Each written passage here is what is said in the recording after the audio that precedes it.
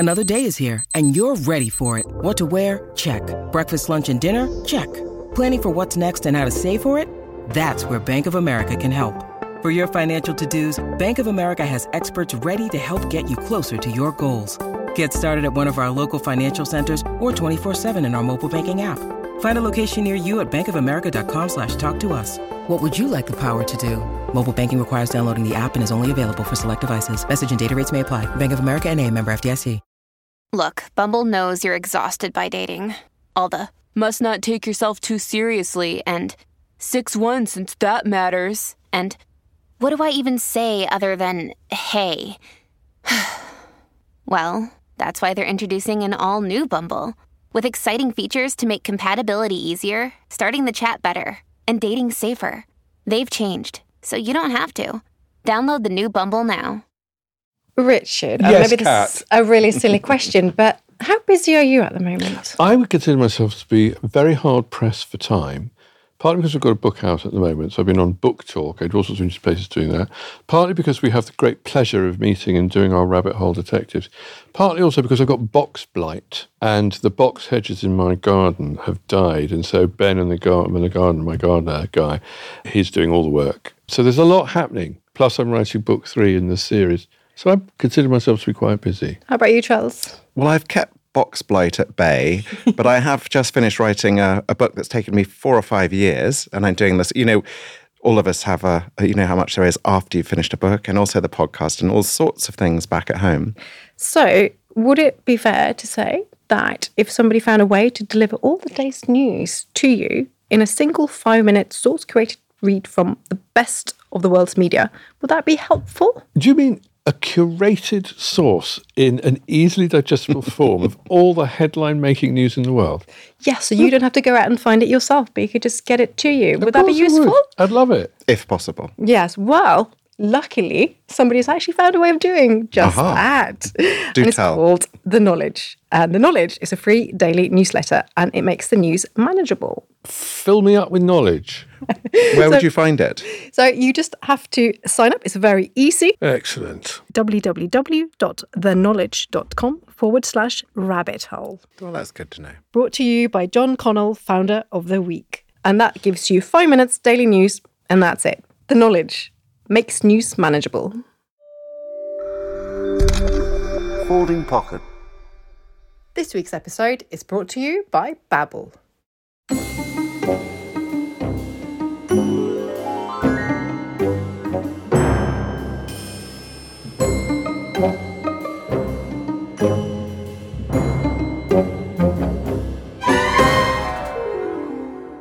Welcome to The Rabbit Hole Detectives, a podcast where I, Dr. Kat Jarman, Richard Coles, and Charles Spencer chase the provenance of historical objects, both real and metaphorical. Each episode, we set one another the task of finding out as much as we can about a particular subject to present a comprehensive understanding of the origin stories of stuff. After all, everything has a history. It just depends on how far down the rabbit hole you're prepared to go. And at the end of it all, our disembodied voice pronounces a winner. Hello again, rabbit holers. Hello, Kat. Hello, Kat. Nice to be back in the studio again. Yes. Yes, it is. An I love it. air-conditioned splendid. It's not air-conditioned. No, it's not really, is it? It's a little hot. muggy. No. If it was, But that's you know. fine. I Things know we do it keeps for a you. I mean, I think if we were too comfortable, we wouldn't be thinking. job. Well, Yes, it's like the exactly. Bayreuth principle, isn't it? At Bayreuth, the Opera House there, the seats are unbelievably uncomfortable. No danger of anyone dropping off, even in Götterdämmerung, because it's so uncomfortable you simply couldn't do it. Yeah. And no air conditioning either. So it's 100 degrees. But it's And not is bad. there a dress code? Total dress code. So it's you either wear either evening dress or national dress. Oh, It's a back to great that. excuse to be a Bavarian. Oh. Shorts. Because they literally come in lederhosen with their great red legs just exposed for everyone. Anyway. But it is unbelievably uncomfortable, and they lock you in.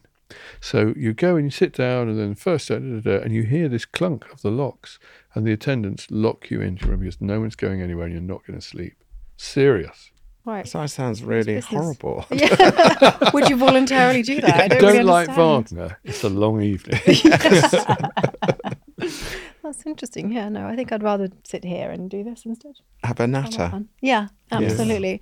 Shall we just go straight into our topics this week? Absolutely delighted Yes. to. So, Charles, you're going to be starting us off this week with a subject that's quite personal to you, really. So you're going to be talking about defamation. I read history at university and I really wish I'd done law because it would have been very handy given the number of defamation cases I've sort of been involved in. But anyway, it's quite topical really because there's been some absolutely massive defamation payouts recently. The two headline ones, both in America, where Fox News had to stump up $787 million in a settlement with Dominion Voting Systems for knowingly undermining the election results of the last presidential election in the US. And then Alex Jones, a commentator who claimed that Sandy Hook massacre of those poor children didn't happen and that it was a hoax and a plot to seize American guns. There were three cases, and the first one that found against him, he was told to pay $965 million. Really? Wow. But it's a fascinating thing because in America, of course, you know, the First Amendment's about free speech, and there's a sort of assumption that you're going to lean that way, that in America you should have the freedom to say what you really want. And one of the underlying principles of defamation came in a case in 1964 when the New York Times was sued by a man called Sullivan, who was in charge of law in Montgomery, Alabama. And this is at the time where the civil rights movement is getting some momentum. And the New York Times wrote about what life was like for the oppressed people of Montgomery, Alabama, and they made some errors. And L.B. Sullivan, the Montgomery Police Commissioner, sued the New York Times thinking he was going to win because they had got it wrong and he came out of it very badly. But the New York Times was protected because you had to not just prove that it was wrong and upsetting, you had to have published with knowing falsity or reckless disregard for the truth. So this meant that the media in America, for instance, could make honest mistakes, as it were. An underlying principle now today is very much that truth is a fair defense against being sued for defamation, and also opinion. Up until 2013, the British law courts were seen to be heavily in favour of the plaintiff in libel cases. And there was a lot of libel tourism until the laws were changed then, which again allowed media outlets to have opinions and not just rigidly have the truth. I don't understand libel tourism. Presumably an offence is tried in the jurisdiction the offence is committed. But given the nature of media, even if, say it was in a United States newspaper, you could find a newsstand in London where that paper was available. So you could choose where you are. The Americans, on the other hand, don't allow it the other way around. They won't recognise it. So say somebody found against an American in America in London, that doesn't wash it as it does in some countries. Going back into the history of it, what struck me most about this general topic was how much the laws of defamation reflect society. So the more turbulent society was, I'm talking way back in the Middle Ages, the more rigidly the king or the powers that be would see to it that people were held to account. Because really, the earliest form in the Middle Ages of defamation that I can see is something that shook up the state or the monarchy. And there's a sort of idea that it was the scandal of magnates, of great men, that if you defamed them, you were picking open the sort of thread of society and you were held to account. And you can see that there are various points in English history in particular where libel laws become more onerous. Up until about 400 years ago, it was very much a church matter. It wasn't seen as a king's court. You could sue locally in a manorial court, say, but it was really a church matter. And there were some quotes from the Bible which people looked to as explaining why it should be a church matter. 8th and 10th verses of the Epistle of Jude, a condemnation is made of those that despise rulers and speak evil of those that be in authority, as well as those who simply speak evil of those things they know not. And in Exodus, in the 22nd chapter, they say, thou shalt not rail of the judges, nor speak evil of the ruler of the people. So it was really a way of suppressing people who are going to undo society. You can go further back, Kat, into sort of your area of expertise. And in the dooms of Alfred the Great, if anyone utters a public slander, it said, he shall make amends on no lighter terms than the excision of his tongue. So that's quite punchy. That's useful. And also, I love this. This is a sort of reference to presidential contenders now. In 1275, it was condemned if you spread false news, almost fake news. Yeah. I wish it was. That came into being because before 1275, when that became part of English law, there'd been all sorts of turbulence and civil war in England, and they just wanted to stop people spreading things that were anti the crown. And it was a very good way of doing it. It became a very difficult balance, really. Defamation sat somewhere in English law between just saying nasty things and treason. If you chose to go up against the king himself, then it really was reaching into treason. And so the punishment became hanging, drawing and quartering, that terrible execution that we've touched on before, which is beyond belief, really, but you're basically turned into kit form and hung up around London. So an offence of just being horrid to the sovereign. Yes, and that doesn't matter if it was true or not. That still exists in some places. I mean, in Thailand, if you say something against the king, that is a serious crime.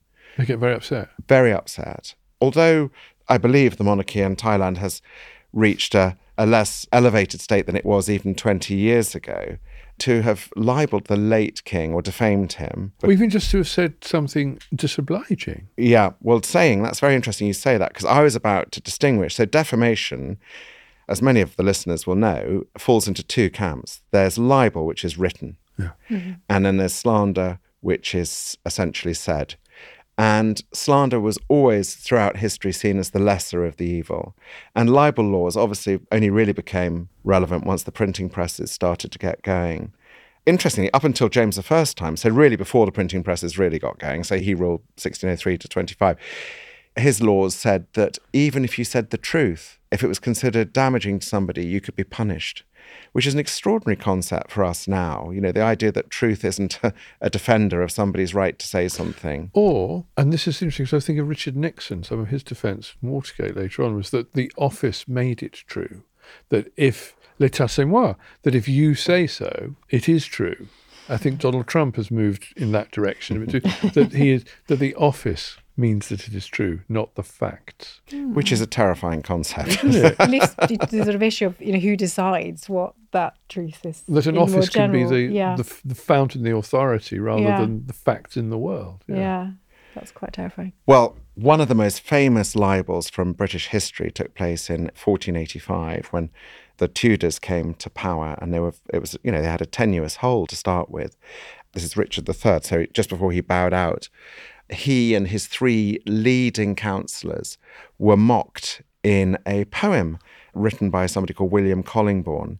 And the three ministers were called Catesby, Ratcliffe and Lovell. And Collingbourne played with their names and wrote this just one line, and it said, "The cat, which is Catesby, the rat, which is Ratcliffe, and Lovell, our dog, ruleth all England under a hog." And that was Richard III's, one of his symbols was a wild boar. And this was considered so unbelievably dangerous as a libel during the Wars of the Roses that he was given a particularly appalling exit from the world. What happened? Well, it was all that hanging, drawing and quartering. But there is no worse execution in English history than that.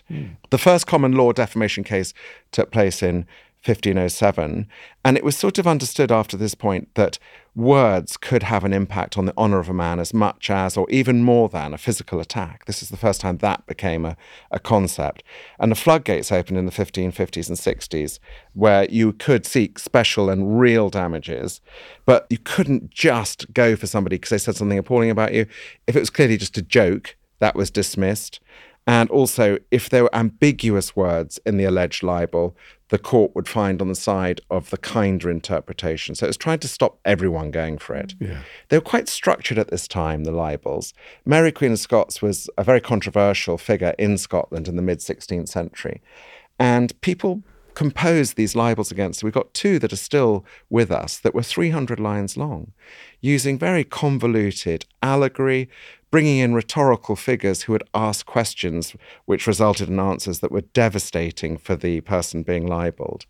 And I would say they were works of art in a way, this sort of idea of doing it. But gradually, you end up in 1660 with the Stuart Restoration with a more structured view in law as to what constituted defamation and what, libel versus slander. And there were even lower ecclesiastical courts, which were known as bawdy courts, where you could try and sue people for calling you names. So it all got a bit out of control, really. And you start after that with the 18th century was a time where this all kicked off in a big way. And in 1843, as we've seen in so many of our episodes, things get really codified in the 1840s. And we see there's a libel act, which really comes down on the side more and more of the newspaper in question. So if a newspaper is sued for libel after 1843, if it can say there was no malice or neglect in what we did, we just made a mistake, and here's some money we're going to put into court, that was going to see off the plaintiff. So England's always sort of led the way in some of this. It's been a place where people have really chanced their arm. It's a tricky one, isn't it? The trade-off between, on the one hand, trying to preserve the quite understandable wish of someone not to be defamed, on the other hand, to preserve also the freedom of the press. And it's a constant one, isn't it? It is. And what's so interesting, I want to look now at cases which have just been an absolute disaster for the people who've initiated them. So the longest libel case was about 20 odd years ago, where McDonald's took on an unemployed postman and a part-time bar worker who made claims through London's Greenpeace against McDonald's, their working practices and, of course, animal husbandry, etc.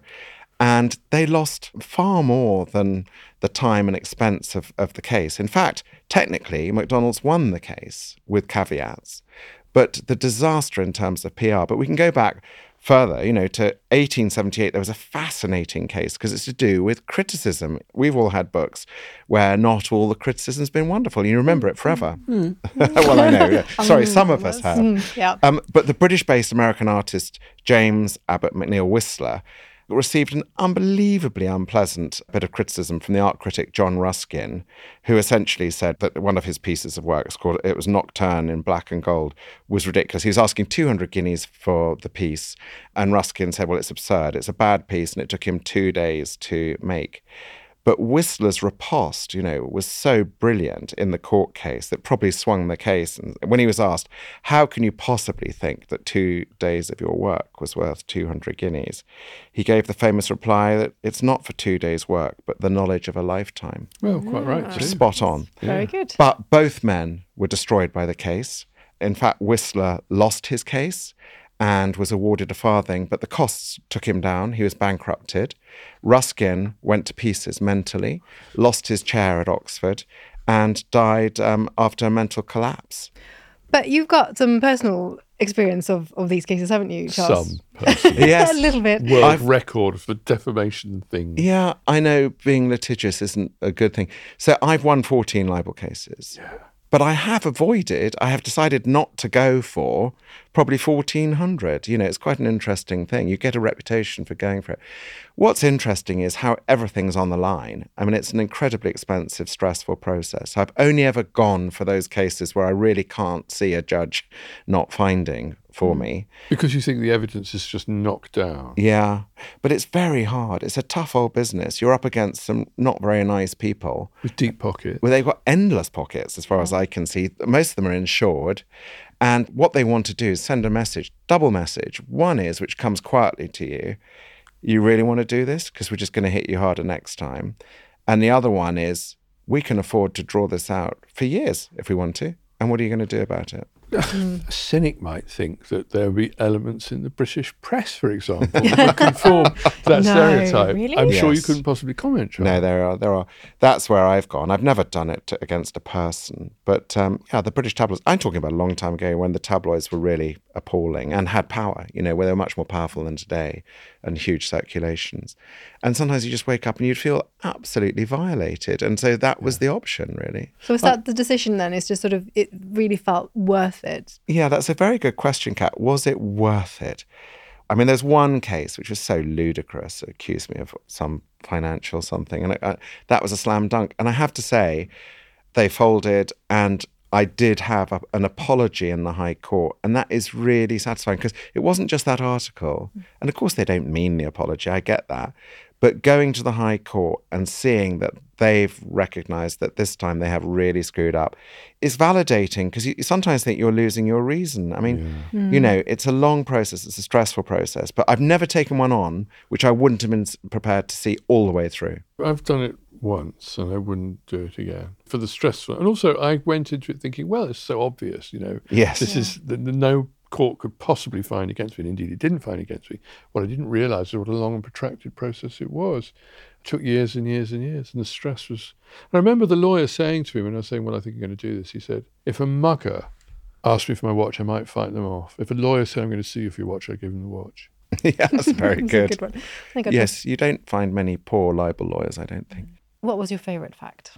Well, I didn't know that the disastrous case for Oscar Wilde against the Marquess of Queensberry, that Oscar Wilde was the plaintiff. Yeah. He sued the Marquess of Queensberry for accusing him of sodomy with his son. Sodomite. Sodomite. Posing as a sodomite. He got the word wrong, absolutely right. But we sort of know what he was trying to say. And the whole thing turned against him. Not only did he lose the case, but he was tripping along quite nicely. He had the court laughing at his brilliance as he went along, and then it came down to one moment where he was asked if he kissed one of the young men with whom he had admitted consorting. And Wilde, carried away by the moment, said, oh dear no, he was unfortunately extremely ugly. I pitied him for it. So the court deduced that if he hadn't been ugly, he would have. So he hoisted himself on his own petard. It was a terrible moment. So I'm not saying favourite in that I approve of this, but it's very revealing of the dangers of this particular part of the law. And how hubris can come in. Hubris can whip everything from underneath you. And then he was prosecuted, wasn't he? He was. And then, as you touched on earlier, Kat, with your treadmill thing of many episodes ago, I mean, he was in Reading jail and it broke him. You know, his last words were... No. Either this wallpaper or I have got to go. The wallpaper won. The wallpaper won, yeah. Okay. Well, on that note, let's move on to the next one. Thank you, Charles. On to you, Richard. Yes. And that's Polari. Polari. Also, thank you very much, Charles, for bringing up Oscar Wilde, because that's germane to the discussion. What is Polari? Well, it's not really a language, although some have claimed it. It's not really a dialect, although some have claimed it. But it's more an argot, a slang. And it's best known now as the language that was used by what we would call gay men in, say, Britain, for example, in the 1950s and the 60s. You must remember, after examples, things like the Oscar Wilde trial in the 1890s, homosexuality was criminalised which had been criminalised for a long time, but particularly by the Labouchere Amendment in Victorian England. The scandal of the Oscar Wilde case meant that it was something that was disgraceful and shameful and awful. The penalties in law for various offences associated with it were very great, and the damage it would do to your reputation were you revealed to be someone who was gay. Of course, people were gay then, as they were in all periods of history and now. But what do you do if you belong to a minority that is at risk of prosecution, contumely? You develop a coded way of existence, don't you? And one of the ways you do that is through language. So Polari was used as a kind of language by gay men in which to identify other gay people, very useful. You would drop into your conversation a particular word, and if someone knew Polari too, they would know that you were on the same page, and that could lead to a fruitful discussion. You would also, I think, mark out linguistically a bit of territory of your own to give you a bit of solidarity, maybe a bit of pride, and also necessarily would be something which other people didn't understand. I think Oscar Wilde, there's this myth about Oscar, I think it's a myth about Oscar Wilde that he was corrupted by Bosie. Lord Alfred Douglas, the son of the Marquess of Queensberry, came into his life and corrupted him. I think Oscar Wilde was having a pretty, what we would see as a gay life before that ever happened. But it was of necessity clandestine. But there's certain ways he uses languages which suggest to me that he was tuned into those sorts of codes. It really derived from all sorts of things. Cockney rhyming slang, there's a bit of that in it. Italian, there's a bit of that. A lot of Romany in it. Backchat was in it. And thieves' argot was in it. Languages that tended to evolve, or dialects that tend to evolve around people who were, for some reason or another, needed to protect themselves in a hostile world or to code what they were doing. We know that it was very common in theatres, troubadours, minstrels, and then the form it arrived its most developed form, perhaps in the 20th century, was often through the merchant navy, or the Merch, as it was known. The Merch, particularly P&O, interestingly, was a place where gay men could meet other gay men and have a right lovely old time. I'm talking about this. I'm not actually sharing with you any of the... Bona to Vardy a dolly old eek. I can crack that one because I think I know that one. What was that? What does that mean? Good to see your lovely face. Exactly. Bona was good. Varda Yes. was C. Dolly was Britain. Eek actually comes from reverse slang. Ekaf for face became eek. I arrived in London as a new gay, if you see what I mean, a new boy in the gay world in 1980. I just caught the very end of the generation of gay men for whom that was a sort of daily experience. The Lady Pearl. The Lady Pearl was a Dockland Dora, someone who was associated with the Bermondsey Docks, for example, because the Lady Pearl was fond of seaweed being gentlemen associated with the maritime trades. And the Lady Pearl, his real name was Paul actually, but was always known as the Lady Pearl, would stand around and could just speak in this coded language all the time. Hands were moles, molly mitts. Legs were lallies, all bona lallies, Varda the lallies. Look at the legs on that person. A man was an omi, a woman was a polone, a gay person was an omi polone. When she went to chaffy some vogues, that was steal some cigarettes. Went to steal a cigarette. And I always remember at the end of the evening, if the Lady Pearl had not been fortunate to make a new friend, the Lady Pearl would go, "Oof, no sprouts for the Lady Pearl," and that was the end of the evening. No sprouts for the Lady brilliant. Pearl. And there was a sort of everyday thing about it. Body descriptions were quite a big one. Carts, for example, a gentleman's attributes would be described as carts, bona carts or nanty carts. Nanty meant bad. Some words kind of got into bevy in Liverpool. Bavare was Polari for a drink, and I think that obviously may come from some Italian thing, I think maybe through sailors, but bevy and Bavare I'm sure are related. Clutch your pearls, it's Lily Law. So in the event of a police raid, clutch your pearls, you did it. And you hear that sometimes, don't you now? Yes. Clutch your pearls as well. Naff is perhaps that was a Polari word meaning bad. The Princess Royal famously once told someone to naff off. Yes, now it was reported. I don't know if it's true or not, but if it is true, it's just a nice thought of the Princess Royal using a Polari word. I was reading the diary of my great-grandfather from just over 100 years ago, and it's amazing that you needed a language and how furtive the whole thing was. So my great-aunt, in that great rush to get married after the First World War, was married off to a suitable title chap in the county of Northamptonshire. And my great-grandfather wrote in his diary, "I don't know if we should tell her that he's artistic." And that was the code. Even in his own diary, he couldn't go further than that. But Somebody was also that artistic. he knew.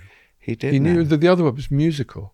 So if someone was described as musical, was another... I mean, that's a different sort of cottage. We've talked about this before, that gents' toilets, which were used as essayers, were always known as cottages, partly because the architecture was consciously meant to be sort of slightly half-timbered, Tudor little dwelling and things, but that became a verb. My favourite one, I remember the Lady Pearl fell on hard times and was obliged to seek national assistance, as used to be called. Supplementary benefit was on the dole, but Lady Pearl described it as living out the national handbag. And I always loved that. This It's idea of very being on the dole. lyrical, actually, isn't it? And descriptive. It's And very inventive and Yes, clever. yes. And where does the name come from, Polari? Do you know? Parlare, I suppose it must come from some maybe Romany or Italian or kind of thing. Speak, yeah. Would have come in perhaps through travelling players. Show people still use it. So the show people, which is a sort of subdivision of the GRT, Gypsy Roma Traveller community, they use a version of Polari or show talk, which is the same sort of thing.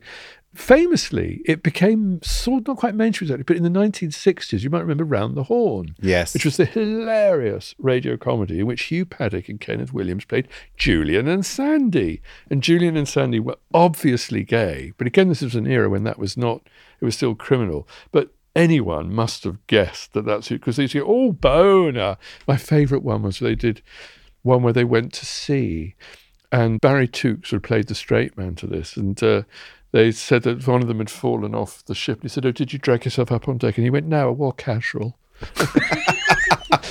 So I think people kind of knew. I remember talking to a friend of mine who listened to it with her very straight, conventional parents in the 1960s. And saying, "You must have known that this was about gay men being gay men." She said, "No, I just knew it was funny." It's true, though, isn't it? And this is an era where Liberace could successfully sue for being called homosexual. Exactly, perish the thought. But the interesting thing happened was, in fact, Polari sort of died because of gay liberation. Because in the 1960s and the 70s, when all of a sudden gay people decided they were going to challenge this negative evaluation in the world, they no longer needed that language. So they kind of lost that language. And it became actually very unpopular for a while. People think that it belonged to a past that was about living in an unjust dispensation. Oppression, really. Yeah, exactly. Yeah. A language of oppression. Nobody wanted to use it. Yeah. And then just kind of people got a bit interested in it. Morrissey, one of the most fascinating creatures of the 1980s, 90s, Piccadilly Polari, if you remember. In fact, I partly advised on that album, remembering the Lady Pearl and the Lady Pearl's fragrant and exciting expressions. Get you one of Chavvie some Vogues.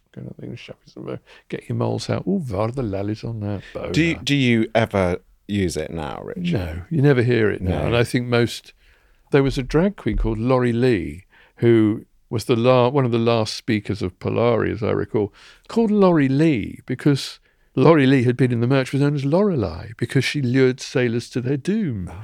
And so Lorelei became sort of domesticated as Laurie Lee. Brilliant. I did a bit where I was a chaplain to the Showman's Guild. And I remember asking a chap, we had an annual dinner there, they were just great, lovely, lovely people. And I said, do you still use any of that language? Or he said, no, it's died out now. Oh. Yeah, has it been preserved and recorded? You're saying it's dying out and it's quite recent, but has it been studied so that it's preserved for the future? Yeah, there's a couple of books, very good books actually, about it. There were only ever a very small vocabulary. I remember the guy who did the research said that there were 20 or so words that everybody knew. But then once you got beyond those 20 words, they were very specific to a particular group of people or set of friends, perhaps. So to claim it as a language, I think, is to make too great a claim for it. But it was funny and clever, and there was something quite weaponized about it too. And the thing I like about it was that often people would make light of a situation that was actually probably really hard, lives that were really very difficult and dangerous sometimes. And there's a sort of lightness of touch about it that I enjoy. But can I tell you my favourite fact? Yes, please. Well, Cambridge, 2017.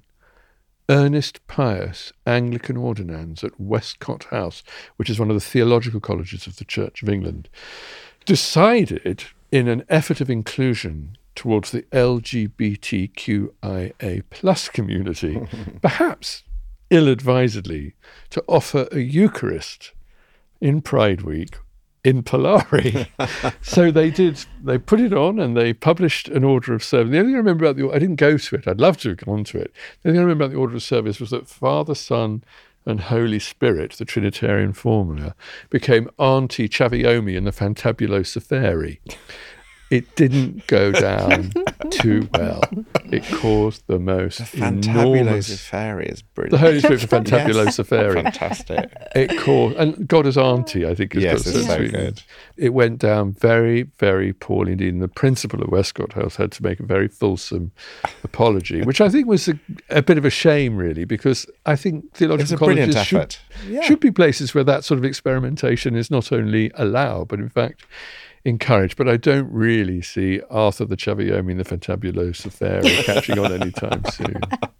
Polari. Brilliant. Love it. I love that fact. Thank you. That's a new one for me, definitely. Excellent. Wyndham Hotels and Resorts makes travel possible for all. Whether it's the long haulers looking for a great cup of coffee, a roomier rest for the on-a-whim road trippers, or a place to make summer memories with the whole family. No matter who you are, where you're going, or why, with 24 trusted brands to choose from like La Quinta, Days Inn, and Super 8, your Wyndham is waiting. Get the lowest price at WyndhamHotels.com. Restrictions apply. Visit website for more details. When you need mealtime inspiration, it's worth shopping Kroger, where you'll find over 30,000 mouth-watering choices that excite your inner foodie. And no matter what tasty choice you make, you'll enjoy our everyday low prices, plus extra ways to save, like digital coupons worth over $600 each week. You can also save up to $1 off per gallon at the pump with fuel points. More savings and more inspiring flavors make shopping Kroger worth it every time. Kroger, fresh for everyone. Fuel restrictions apply. Well, I think that leads me to wrap it all up with my topic this week, which is mummification, which is one of my favourites, I have to say. One of the things that really got me into archaeology, actually, as a child, was just this sort of obsession with preserving dead bodies for the afterlife. And it's sort of easy to think that the Egyptians especially were obsessed with death, but actually it's really that they were obsessed with life and the afterlife and wanting that to continue, because in ancient Egypt was pretty much seen as the center of the universe. It was the most perfect place ever to have existed, and the afterlife was just one step even better than that. And what was really important was that you had to have your physical body, and that had to remain. You had to have it complete as well. So there's all these different parts of your character and your spirit and all of that, but the body was really essential. They wouldn't just survive without you. So that was sort of the key. But this is really one of the main places that we know about. It's not the only place, and not even the earliest place, where deliberate mummification has been carried out. And there's lots of accidental mummification as well. It's really just any burial conditions where you have things that stop the natural decay of the body. So it can be things like waterlogged circumstances, dry, desiccated, clay, bogs. So bog bodies, again, will be preserved really, really well. Anything that sort of stops the oxygen from getting in there. But what we've thought for a long time is that in ancient Egypt, this really starts with natural burial in the sand, and that desiccates, it dries out the body and the skin completely. So these earliest pre-dynastic burials were just essentially dug into pits in the sand. And it's thought that perhaps people just did that and then later on came across them, wild animals had to uncover them or whatever, and they realised that they were pretty much perfectly preserved. And from that point on, it sort of started. What's quite interesting is that we've got obviously so many thousands and thousands of these mummies. We don't have that many contemporary descriptions of the process itself. So we've had to sort of patch it together from looking at later records and also just studying the mummies. But there are some really interesting descriptions. Herodotus writes about it. So he's quite a lot later than some of the earliest ones. But looking at the bodies themselves and the mummies, it sort of matches up with what he writes about.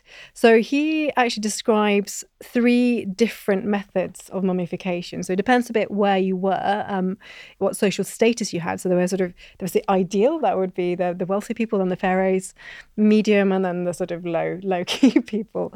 And the main process, which essentially just desiccates and preserves the body, you start with having to take away pretty much everything that's inside, because everything, that's what really speeds up the process. So any of your internal organs and your guts and all of that, that's the bacteria.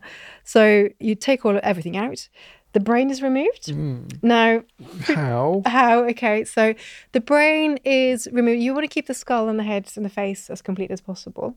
So you use a metal hook through the nostril. Shut up. So that goes to sort of pick out the What brain. bits? Just bits at a time? All the bits, just hook Slice them it out. up. You couldn't... Little bits and pieces. Because interestingly, all the other parts, so internal organs, heart is the key. Brain doesn't really matter. The Egyptians didn't really believe that the brain did anything. Right. Everything to do with your person was in your heart. So the heart is what's so important. So the brain, you just sort of hoik it out, really. Abdomen, the next step is you have a flint knife and you open a sort of little slit in the flank, take away the contents.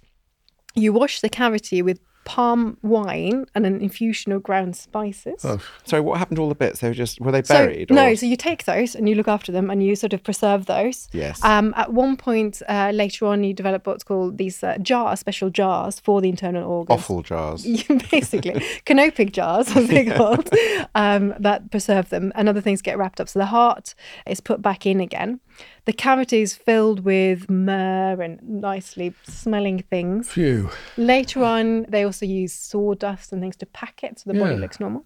Sew it back up again. You then leave the body in natron, which is like a type of salt, for 70 days. And that's what desiccates the whole thing. Finally, you wash it and then wrap it. After that, there's the sort of everything else that goes with it, the coffin and all of that. But that's a sort of key process. If you are a little bit less wealthy, there's a different method, which is less elaborate, but quite interesting. So there's no incisions to the body, so you don't take anything out. Instead, you use what's described as oil of cedar, possibly also turpentine, inserted into the body, having made no incision. So it's inserted through the anus, which is then plugged, because you then leave the body again in natron to desiccate it for 70 days. After which you take the plug out again and everything is dissolved inside. And it just pours out. Comes out again. Goodness. And So you literally just have the skin and bone left. I've actually felt the heart of one of my ancestors, which was mummified. We have some tombs in the local church, and one of my ancestors was killed at the Battle of Newbury, one of the Civil War battles in 1643. And he had his guts buried pretty much where he fell. He was taken out by a cannonball to the groin. So I hope it was a quick death, but probably not. And then his heart was embalmed and kept in a box, which I opened. I didn't know what it was.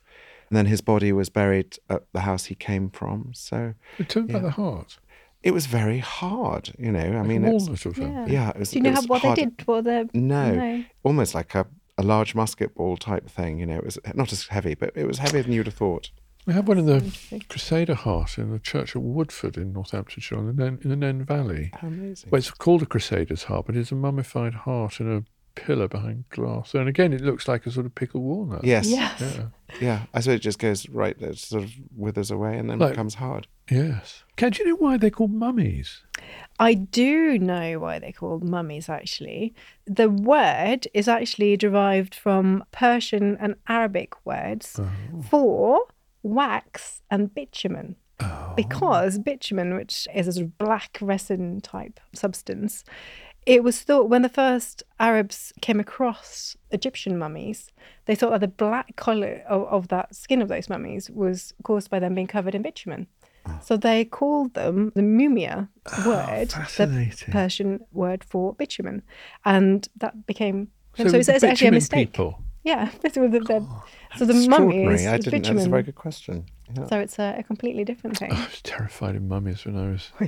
When I wanted to do was see horror films, because I just sort of like them. And I reckon the mummy was the one that frightened me more than anything. Scooby-Doo, they were quite often in Scooby-Doo, weren't Yes, they? the rattling. Unravelling. Yeah. There's the thing about, it's that M.R. James thing, is it the face of crumpled linen? There's something about the blankness Yes. of the form that's so frightening, isn't it? Interestingly, over time, and especially the sort of pinnacle really of mummification in Egypt was in the 11th century BC, the 21st dynasty.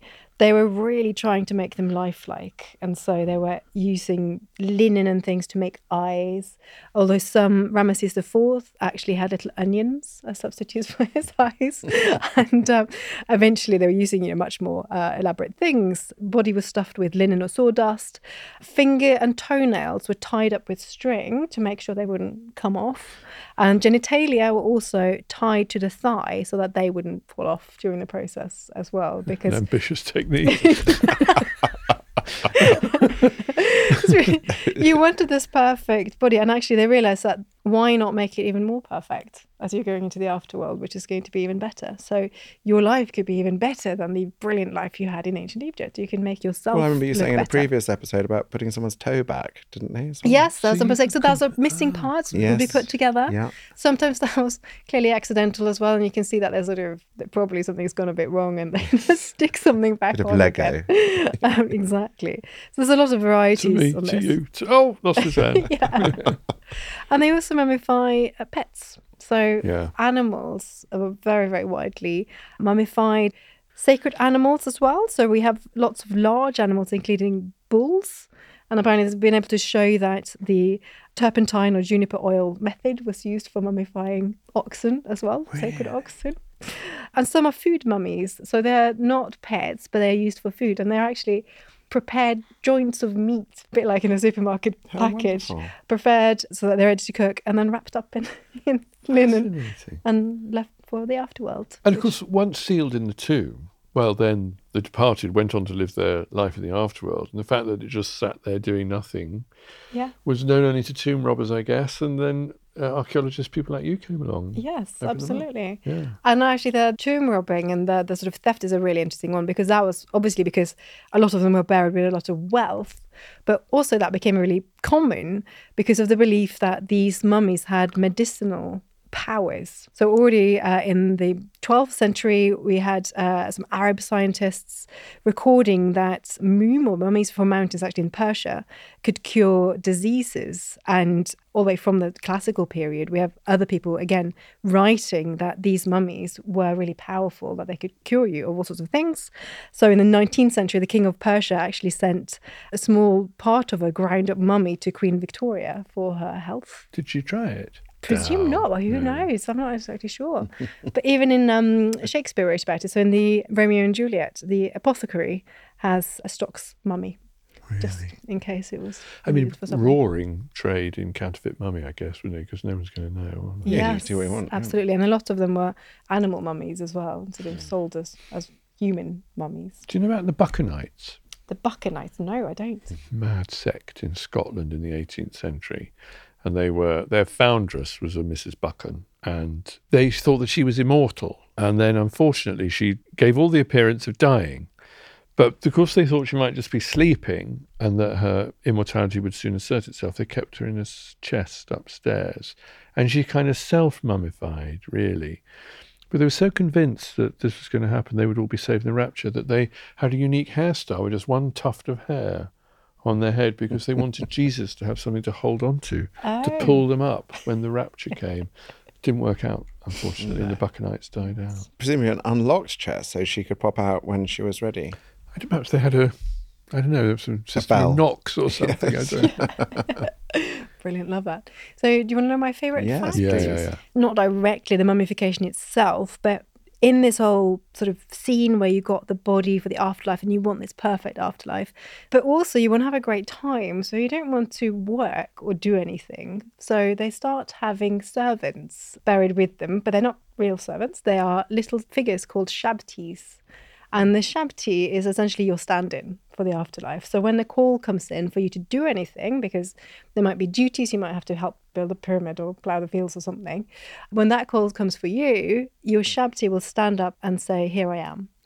And that's great. And they start with just the one. But after a while, they realise, well, there could be a lot of work. So they start having, a number of them. And eventually some have, huge big sets with overseers or supervisors of Chavvies as well. So there's this whole kind of, you have you and your body, and then you've got someone to do all the work for you. Toy servants. I think it's actually little pretend ones. One of the sort of persistent myths of mummy horror films is that favoured servants, officials of that particular pharaoh or high-ranking official, get walled up alive. But is there any evidence for that? I don't think so, no. I think that's very much there. That's horror film, movie, yeah. Would you be mummified if you were given the option? Well, no, so I know what's happening to me. So I'm going to be buried in vestments, which is the custom for a priest. Yes. So I can even tell you what I'm going to be wearing. So definitely not mummified. I mean, I'm not against it, but I don't think it's not about you, Charles. I don't care. I think once I'm sorry. When I'm done, I'm done. I think. Sure, don't apologise. Yeah. But would you go into the family tombs? And would you I like to go don't in mind that. Yeah, ashes? so they're all there from 1522 onwards. I don't mind if I'm ashes or complete. I want to be saved with a little plaque saying that they have my permission in about 300 years to study my body and research it. Yes. So when I to live mummify in the interest maybe of not science. mummified, but at least being buried. And Kat, in your living will, you'll leave that you mustn't clean your teeth for the last week so they can go into the plaque. Yes. Oh, of course. So if I'm sort of kept alive on sort of machines and things for a year, they've got to just they can find the plaque. Yeah. But what was if someone like Samuel Pepys leaning in to kiss you when you've been dead for 250 So strange. years? That is such a weird thing. With Isn't that, that weird?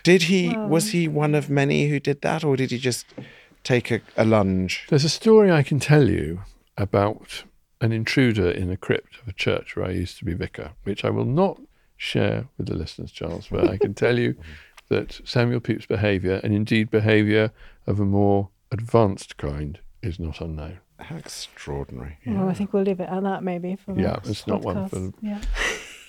Even the disembodied voice looks horrified by that, and he's got nerves of steel. So that brings us to the end, and we've got our favourite part of it, where our disembodied voice gets to decide who won this week. So what's the decision? It's very difficult this week because I wanted to say his lallies look like darts, but his Polari was Fantabulosa, and it was a boner day for Richard. But Cat was so good that it's mummification. Isn't that 2 wins in a row? It is 2 wins in a row. That's amazing. I mean, to be fair, I've been interested in this since I was 11. Hey, Kat, what got you interested in mummies, though? I don't know. It's just so fascinating. Just this idea that you go to this elaborate length for It's something so you didn't even thought know out, was going isn't to it? happen. It was Tutankhamun, because I was a kid when Tutankhamun, that first blockbuster exhibition. Do you remember, Charles, Yeah. going to Britain? And I just got fascinated by ancient Egypt. Yeah. And by this extraordinary find. So before we go, let's discuss our topics for next week. Richard, you are going to be looking into hypnotism. I am. Charles, your topic is fairies. How wonderful. And I will be researching fermented foods. Ooh. There we go. So that's it for this week. Thank you, everyone, for listening. Please subscribe and leave us a review because it really helps people to find us when they're searching for something new to listen to. You can also send us an email if you like, and we've really loved reading the ones that have come in already, and that's the best place if you want to suggest another topic. rabbitholedetectives@gmail.com. You can find us in the Daily Telegraph every Wednesday in our Rabbit Hole Detectives column discussing our favourite facts from the show. So, in the words from Lewis Carroll's Alice, some go this way, some go that way. As for me, myself, personally, I prefer the shortcut. Goodbye. Bye. Bye.